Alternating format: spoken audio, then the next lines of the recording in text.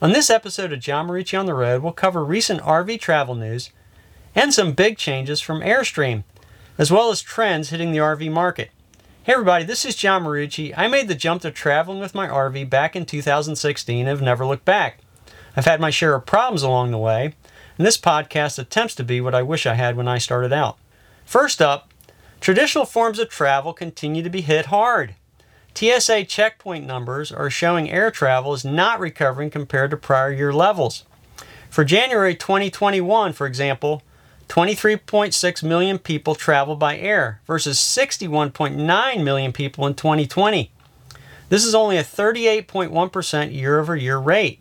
This rate has held steady for the past several months besides the holiday period and doesn't bode well for the airline industry.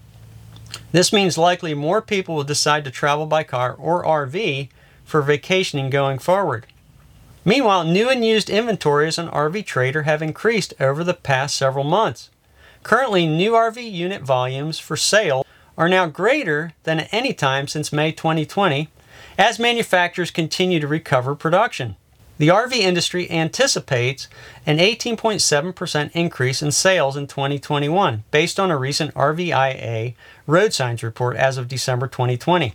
RVIA reported December RV shipments of over 40,000 units. This is compared to just over 27,500 units for December 2019. For all of 2020, total RV shipments were 430,000 compared to 406,000 in 2019, an increase of 6%. This made up for the almost total shutdown in production in April 2020 due to the pandemic. Travel trailers and fifth-wheel travel trailers both saw a 9% increase in production year over year. The largest percent increase in year-over-year production was in the Class B camper van segment, with a whopping 70% increase in shipments. Other segments, like Class A and C motorhomes, pop-up, and truck campers, all saw decreases in shipments for the year. Let's look at an RPod 179 update. Forest River discontinued the popular RPod 179 this past fall. A look at RV Trader revealed 26 new RPod 179 still for sale. This includes 10 2021 models, 7 2020 models, and 9 2019 models. Be aware that all of the 2019 and 2020 models, however, 16 in total, that are listed on RV Trader are all at one dealership in Anchorage, Alaska. There are 9 2021 models located in the western U.S., likely all Hood River editions, and are very expensive. There appears to be only one new 2021 non-Hood River edition available currently. For those fortunate enough to currently own an RPod 179 like myself, take heart that you now have a limited quantity RV that is highly popular. The value of your travel trailer just increased. The least expensive used RPod 179 recently seen on RV Trader was a hair under $14,000. Before our final segment, we want to tell you about another great resource on johnmarucci.com. If you're brand new to traveling with an RV, we've curated a set of 12 beginner videos to help you get up to speed more quickly. These are all in one place on our resources page so that you can access each video and not lose your place. These cover everything from using a dump station to tire safety to setting up camp on a non-level site. These are free getting started resources and are available on johnmarucci.com.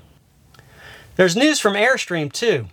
Airstream has recently announced the new Flying Cloud 30 FB office model that recognizes the needs of those working remotely. The new model has an office in the back campsite side of the trailer. The trailer offers, quote, dedicated office space, more connectivity, and power options than ever, and the amenities travelers need for a weekend trip or month-long jaunt. According to Airstream, quote, the dedicated workspace includes a comfortable office chair that slides into a recessed groove in the edge of the desk, giving owners the freedom to easily convert the space into a sleeping or relaxed area for one. Sliding drawers and storage cubbies provide organization, while a privacy divider and blackout curtain provides a measure of privacy while doing video calls on the road, unquote. So here's my take. While Airstream is taking a lead in offering dedicated office space, I think other manufacturers will follow suit shortly. There's a real shift to working remotely that is accelerated during the pandemic. Likely this trend will continue into the foreseeable future. I'm a bit more skeptical of RV sales projections for 2021 than the RVIA, based on the near-term economic situation and risks. If campgrounds have to shut down again, it may mean delays in RV purchases.